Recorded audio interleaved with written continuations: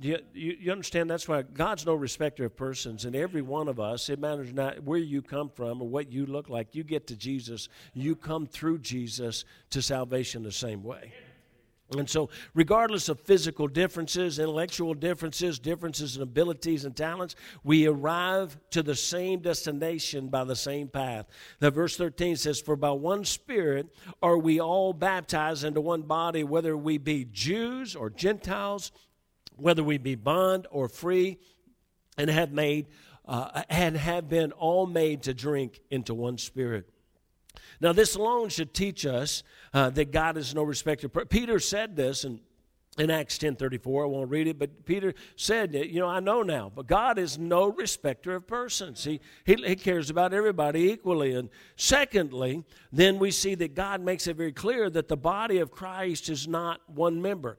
It's not just a blob that we enter into, but rather a functioning body. You see in verse 14 it says, "The body is not one member, but many."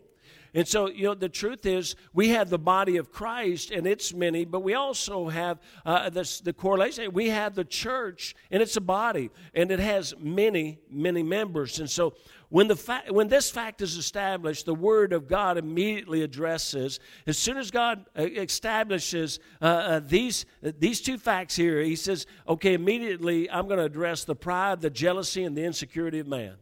He goes right into verse 15, that the foot shall say, because I'm not the hand, I'm not of the body. That's the insecurity of man. Where we're looking at other people and thinking, well, they do this, but, I'm unimportant because I don't do this, or I'm just this, or I'm just that, or I don't have talent, or, I can't play one of these instruments and get up there with the ladies. So I'm not as important as they. That's the insecurity of man. It says, is it therefore not of the body? And if the ear shall say, because I am not the eye, am I not of the body?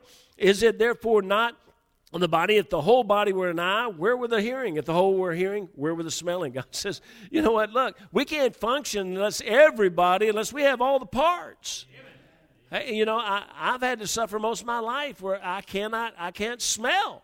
It has something to be very unique. Matter of fact, most of the time when I say to my wife, I smell something, what is that? She says, we don't smell anything. So the only thing I smell is what nobody else smells. It's amazing. Now, it's a wonderful thing because you never know there's a dirty diaper. And with 6 kids, it's just like my wife says, did you not smell that? No.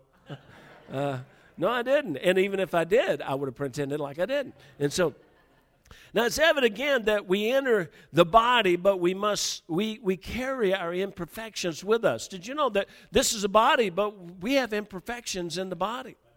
And so it's clear that we are not to compare ourselves and thus condemn ourselves if we feel we are not important as others, or as talented as others, or even as spiritual as others. God makes it abundantly clear, 2 Corinthians chapter 10, verse 12, and I'm going through this fairly quickly, but it says, "For we dare not make ourselves of the number or compare ourselves with some that commend themselves, but they measuring themselves by themselves and comparing themselves among themselves are not wise." And folks, that's one of the reasons I think we have a good crowd today. God's been blessing us, and our crowds are getting larger. You say, how many do we have? People all the time. I go here and speak there and do this. How many do you have it? How many are you running? And I have to look at them and say, I don't know. And they say, what do you mean you don't know? Because they count back there. They put it in the computer. They do it. I don't ask. You say, why not? Because it don't matter to me. You say it doesn't matter if we come or not? No. What doesn't matter to me is that once we're here, I'm just going to preach to whoever's here. So me worrying about the fact that there's, not a big crowd this week as last week, that's not going to help me help you. Amen? And so comparing things, now you're sitting out there thinking, well, did I have to come then today? No, it's very important to me that you're here. Okay? I say things that don't make sense sometimes, but it is. So, please, did you understand that? Okay. Now, thirdly, the Lord reasons with us why we are different. He says, because God can and does what He pleases. You say, why do we have to be different? How come I don't have their talent? Because God does what He pleases. This is what it says, is, but now hath God set the members, every one of them, in the body as it hath pleased him. You understand that? You say, man, I wish I could sing like Brother Hooker. Now, listen, God doesn't give everybody the same abilities because we would just be one big blob. You know, look, if everybody was going to get up here and play and sing, there'd be nobody out there to hear. There'd be nobody out there to be blessed. You know, the truth is that, you know, God does. You say, well, why do I have to be so different from someone? How come I don't have this? And how God does what he pleases. Now, secondly, common sense should reveal that if we were all the same, there would not be a body, but be one member. That's what verse 19 and 20 says. And if there were all one member, where were the body? But now are they many members, yet but one body. God says, look, just think about it. You know, if everybody had all the same talents, you'd all be one member and there'd be no body. It just, truthfully, would just be a blob. Anybody remember that show? Okay. It's only like 3 people remember that. But now, fourth, get this, fourth, the Lord warns against our pride as we might think our talents and... Now, first of all, he addresses our insecurities. Now he's going to address our pride. He says the Lord warns against our pride as we might think our talents, our abilities, our knowledge, our position somehow makes us better than others. Verse 21, it says, the eye cannot say unto the hand, I have no need of thee, nor again the head to the feet, I have no need of you. God says, no, time out. You don't act that way. You don't, just because you have some talents and abilities, you don't look at anybody else and say, I don't need you. No, God said, I made them all, and I made them that way, so I need them all. Amen? Now, fifth, we see what God thinks about the lesser noticed or lesser seen parts of the body. Man in his pride believes he can do without the others, but God says, without them, really, you're nothing. The greatest is the servant, Jesus says, and the very part that seems to be insignificant in the body is more valuable than the part that's so visible. You know, we don't think of when we go through the parts of the body, you don't do a lot of thinking about your thumb or your big toe, but you know, both of those things are pretty important. Now, I've never cut off my big toe, but I've heard that if you did, that you can't balance. You can't run. You know, I heard, you know, I know that, and I've seen people without a thumb, that makes it extremely hard to grasp anything. Verse 22 says, nay, much more, those members of the body which seem to be more feeble are necessary. And those members of the body which think to be less honorable, upon these we bestow more abundant honor. And our uncomely parts have more abundant comeliness. For our comely parts have no need, but God hath tempered the body together. You notice that God tempered the body together. Do you know that there, you know, our body is maybe not as complete as God wants it to be, because there's some people He wants in here right now that are not here. There's some people that God, you know, has been calling, and the Spirit of God has been pulling and tugging for them to be here, and they're not here. So we're weak. But you know that everybody that's here, God brought you here. Amen. And He brought you here because of what you bring to the body. Why does God give us these instructions? 1 Corinthians chapter 12 says this, verse 25 and 26 is that there should be no schism in the body. Now, He's given us all this because He said, there's a reason behind this. He says, but that the members should have the same care one for another. And whether one member suffer, all members suffer with it. And one member be honored, all members rejoice with it. You know, the truth is, while the Feltons are suffering, people that have, particular talents and abilities, just okay. I have to say I'll probably embarrass the fool out of her, but my Miss Martha called my wife, and she was so excited because she got somebody brought some soup and a card and things and set it outside their door, and you know, even though we had been told We couldn't come by. So she went anyway. Now, I'll never say who that was. But she went, and Miss Martha was so excited. And she said, but I got to know who it is. I got to know. We said, well, what do you mean? She said, well, there's no signature on the card, so I know they want to be anonymous. And so, but that part of the body was hurting.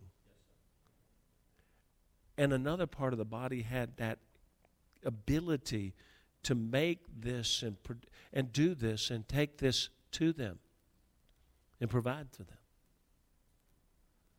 Miss Martha called back later and said, I found out who it was. She said, I called, and somehow I had another, but anyway, Miss Dana brought it. And Miss Dana said, well, you should have known who brought it. I left you a card. She said, yes, but you didn't sign it. And so, amen. Now, what does this all mean? We're to treat each other with honor. Honor due someone who is valuable, truly invaluable to the body. So, Brother Hooker, why is it? I believe God put us in there because He said, as you start working together, and truthfully, the more you grow, the more potential to have feelings like, wow, I used to do that, but somebody's doing it better than I am, and I'm not as good as them. Or feeling like I'm unimportant. Or if I come, nobody will even notice that I'm not there. Folks, God says, no, I created you, and you are just as important as anybody that walks in that door. God does not want there to be schisms, and that means divisions between His people within the body. And that comes when we, in their insecurity, start feeling like we're not as valuable as somebody else, so we start to walk away. Or it comes when those who feel like they're more valuable start to express that their value is above somebody else or put somebody else down.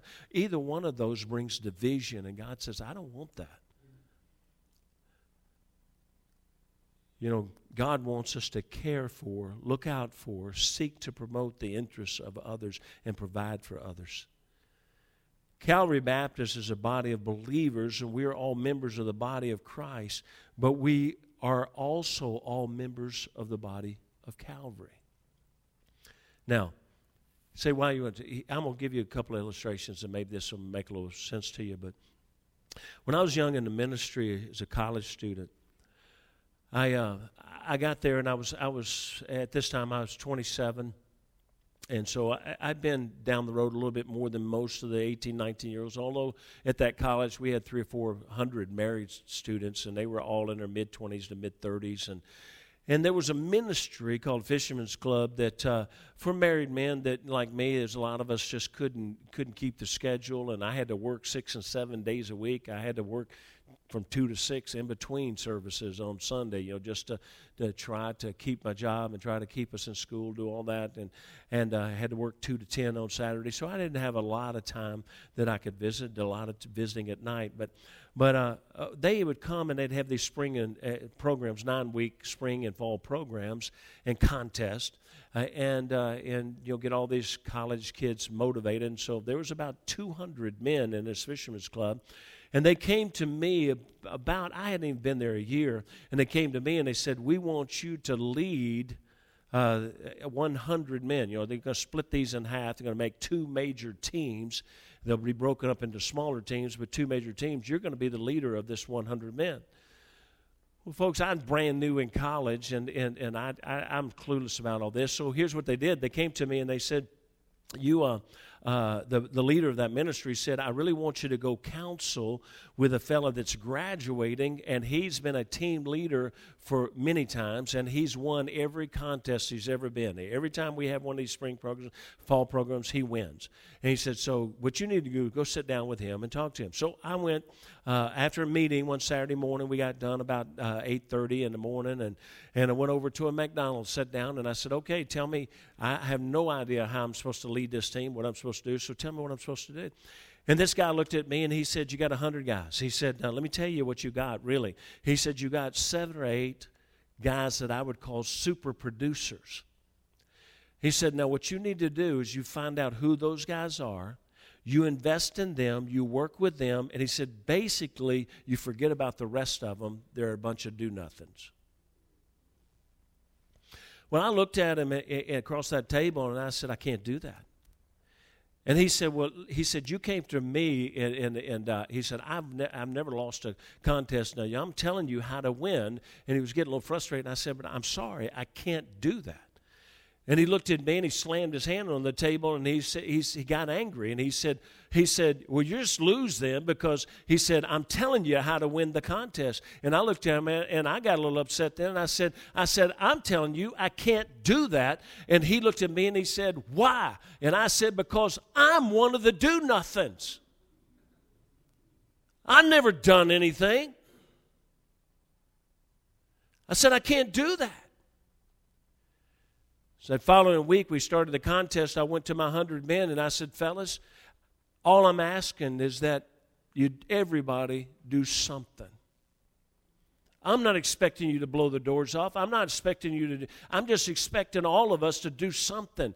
And you could get, like 10 points, for different things you could do in a week. And I said, look, if in the second weekend, I remember I came to in front of some guys, and several of them had turned in zeros and had done nothing. And one of them was a married guy, older than I was, and he was in tears. He said, man, I just need to get out of your way and quit. He said, I've got teenage children trying to go to school and trying to work full time. I'm about to lose my family. He said, I just don't know what to do. I just need to quit and get out of your way. I said, no, man, no, you don't. I said, here's what you do. I said, don't try to get all these things. I said, do one. I said, next week, just do one. Hey, do one of them. And I said, and here's what I said, the Fisherman's Club requires you to go visit 3 hours. Now, what everybody else is doing is going 6 and 7 and 8 and 10 hours out here. I said, but I'm telling you, as your leader, you do not go more than 3 hours. He said, but everybody else is. I said, I don't care. Everybody else doesn't have teenage kids. You're going home.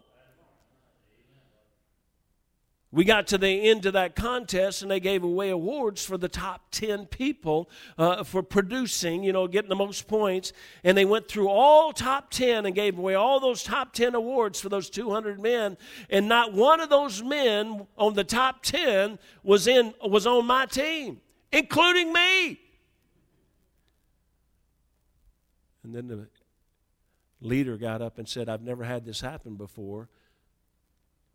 But he called off our team as the winning team, because everybody did something. Everybody did what they could do. And folks, that's still the way I believe.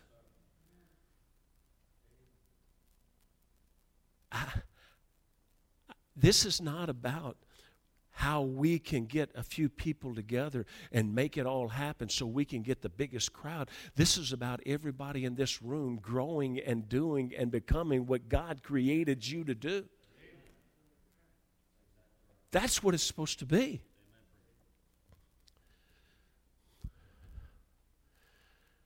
Too many times we want to be what others are rather than being content to be what God created us to be. Throughout my life, and you say, why are you doing it? Say, I'm going to just kind of open myself up here, but throughout my life, I battled an inward voice. That voice would tell me all the time, no matter how good I was, good was not good enough. The second team was failure. To be support was so much less than being the leader. It caused me a lot of heartache and a lot of discouragement. Sadly, I battled these thoughts. As I battled these thoughts, there were men and leaders that encouraged these thoughts. For they seemed to truly believe that there were some who were more important and more valuable than others. And this would only reinforce the feelings that I was already battling. Now, thank God I had a pastor that did not feel or act this way. And after about 10 years in the ministry, I was struggling because I was the director of the military ministry. Well, that ministry went up to about 70 miles up to Great Lakes Naval Base, and would load up sailor boys and bring them back down on Saturday, and we house them and feed them, and we saw many of them saved and things. But the truth was, I would have, any given Saturday, I might have 25 sailors.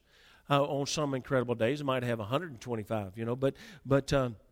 But when every day I would come back in, and I'd have to face the fact that on Sunday that there were freshman bus captains that were bringing more people to church than I was. They were just little, 18-year-old kids. They go out with their bus and they bring in 100 or 200 people with their buses, and I'm bringing in 25 sailors. And I would feel like, I'm not accomplishing very much. I felt in many ways I was an insignificant member of a vast body. One day my preacher was talking to me, and this is, like I said, about probably 10 years into it, and he said, Bob, I don't know why he even did this, and maybe he just sensed what was going on in my heart and my mind.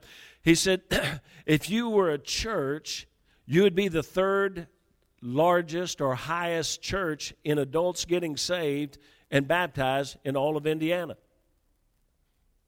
I looked at him and I said, say what?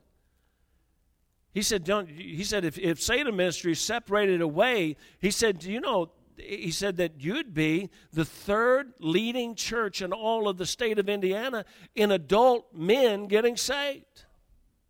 And he said, the only reason why I'm ahead of you is because I get to count yours.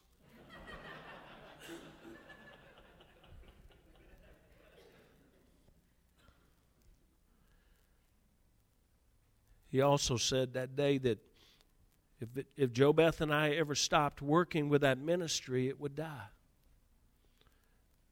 Because there was nobody else that could take our place. He said that day that, he said, your wife is 1 in a million to be willing to take sailors home to her house every weekend. I began that day to realize that God did not make me to reach bus kids or Bible club kids or work with a deaf ministry or the Spanish ministry, but to reach young men for God. Now, this is not bragging. It's in reality, it's a confession. I was a member of the body, but in my insecurity, I thought I was not an important member. But thank God I learned that God put us there. And that great church would not have reached that segment of society if we were not what God created us to be and willing to do what God created us to do.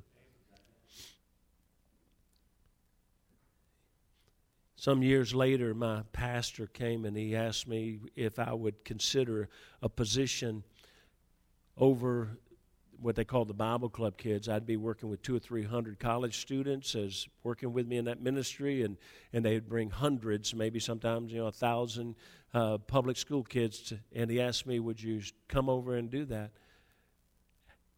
Folks, I read many years ago the book called The Peter Principle. And in that book it says this: every man's promoted to his level of incompetence. And I looked at him and I said, I'll do whatever you tell me, but please don't make me do this. Because I knew God created me to reach those young men. Now, I came to realize that I'm not the hands of the body that can build or repair and mend. I'm not the legs that can run past everybody. I'm not the shoulders that carry the biggest load. I'm not the tongue that can mesmerize with oratorical ability.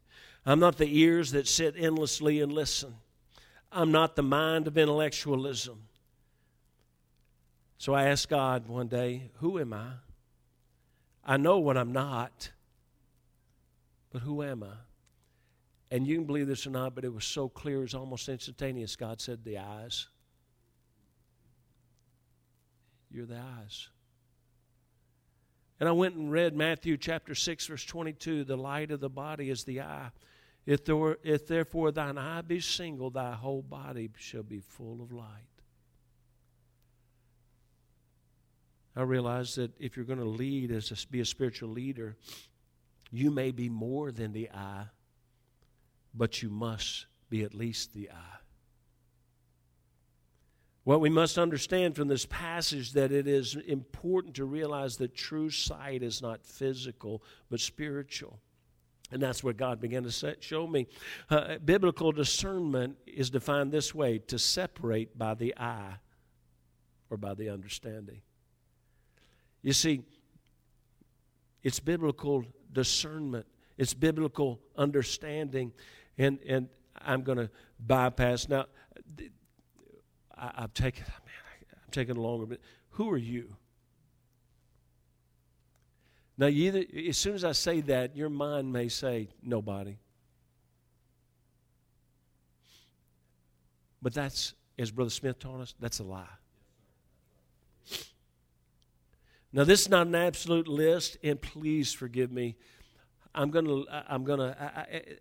almost didn't do this, but I'm going to leave people out. I really don't mean to, but time would not allow me to go through everyone in church. I took a lot of time just sitting down thinking, but I said, Lord, just bring to mind parts of our body.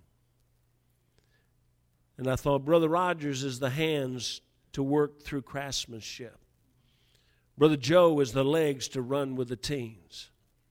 Brother Jesse is the nose to sense the needs of the bus kids.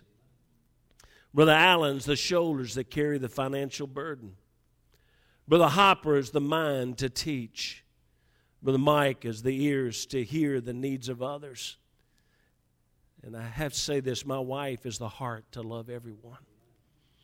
Miss Linda is the mouth.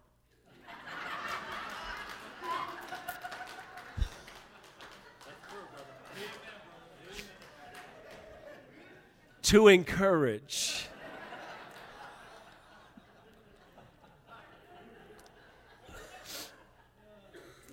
Belle is a voice to inspire. Miss Susan is a jaw of integrity that stands and fights for the lives of her girls in her class. Amy is the mind of organization. Brooke and Hannah, the fingers to play for us to sing beautiful music. Brother Wayne, the arms that serve. Miss Molly, the hands that create. Miss Peggy and Miss Connie, the lungs that breathe life into the needy. Brother and Mrs. Phipps, the minds that bring challenge to the oldest and to the youngest. Brother Vince, the palms that sacrificially give and give. Mrs. Helmet, the feet that carry to the needy. Joy, the back that prepares the facility for everyone to enjoy. Brother John, the toes that bring balance. Brother Marco, the smile of encouragement. Miss Johnny May, the tongue of inspiration. Brother Felton, the chest of strength of character. Mrs. Felton, the mind of humility. Brother Carl, a backbone of consistent strength. Kim, the eyes to help me see the true need of others. And then I thought about our children, or the blood of the body that pumps and pushes all the rest of the body to fight on. And forgive me if I left you out. I started not to do these because I don't have the time to do every one. I don't claim to know the member of everyone, and you may think that's not me. What you said is just not who I am, but it's not so important that I see who each of you are. It is important that God knows what member you are. And it's important you accept who you are and believe there is no greater member than you, and you are no greater than any other. Now, there's only two reasons you do not feel the part of the body. If this morning you don't feel a part of the body. Number one, you will only be a part of the body when the Spirit of God is in you. That's the way you become part of the body, through the Spirit of God, through salvation, being saved. If you're saved and you still don't feel part of the body, have you chosen not to use what God made for you to use? Every member is vital, and if a member does not function as God created, then that part of the body is weakened and does not function as God intended. If you feel you're not valuable, you're believing a lie. Just like Brother Smith warned us about, the lie can become a stronghold, or that lie can be cast away by the truth. Who are you in the body? Are you in the body? Are you saved? Do you know that you're part of the body of Christ? And if you are a part of the body of Christ, do you believe God wants to use what He created you to do?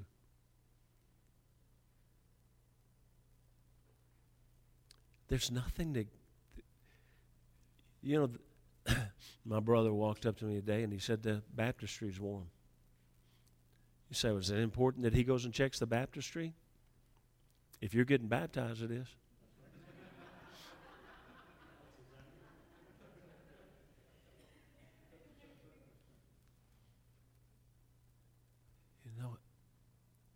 Don't believe you're not valuable. We need you. The body needs every portion. And God says, those that appear, see, you think that's not an important finger of all of it, but that's the one God puts the ring on to glory, to beautify. You're important. I don't know why God let me hear, but please believe you're important. Every one of you. God needs you. Calvary needs you. Say, what can I do? Two things. If you don't know, talk to God and ask Him what. That's what I did. What am I, Lord? Number two, come to me. Come to my wife. Come to some of us and say, how can I help? Well, with God's wisdom and God's guidance, we look and say, I believe God created you to be. Father, I pray that you bless. Please encourage our people.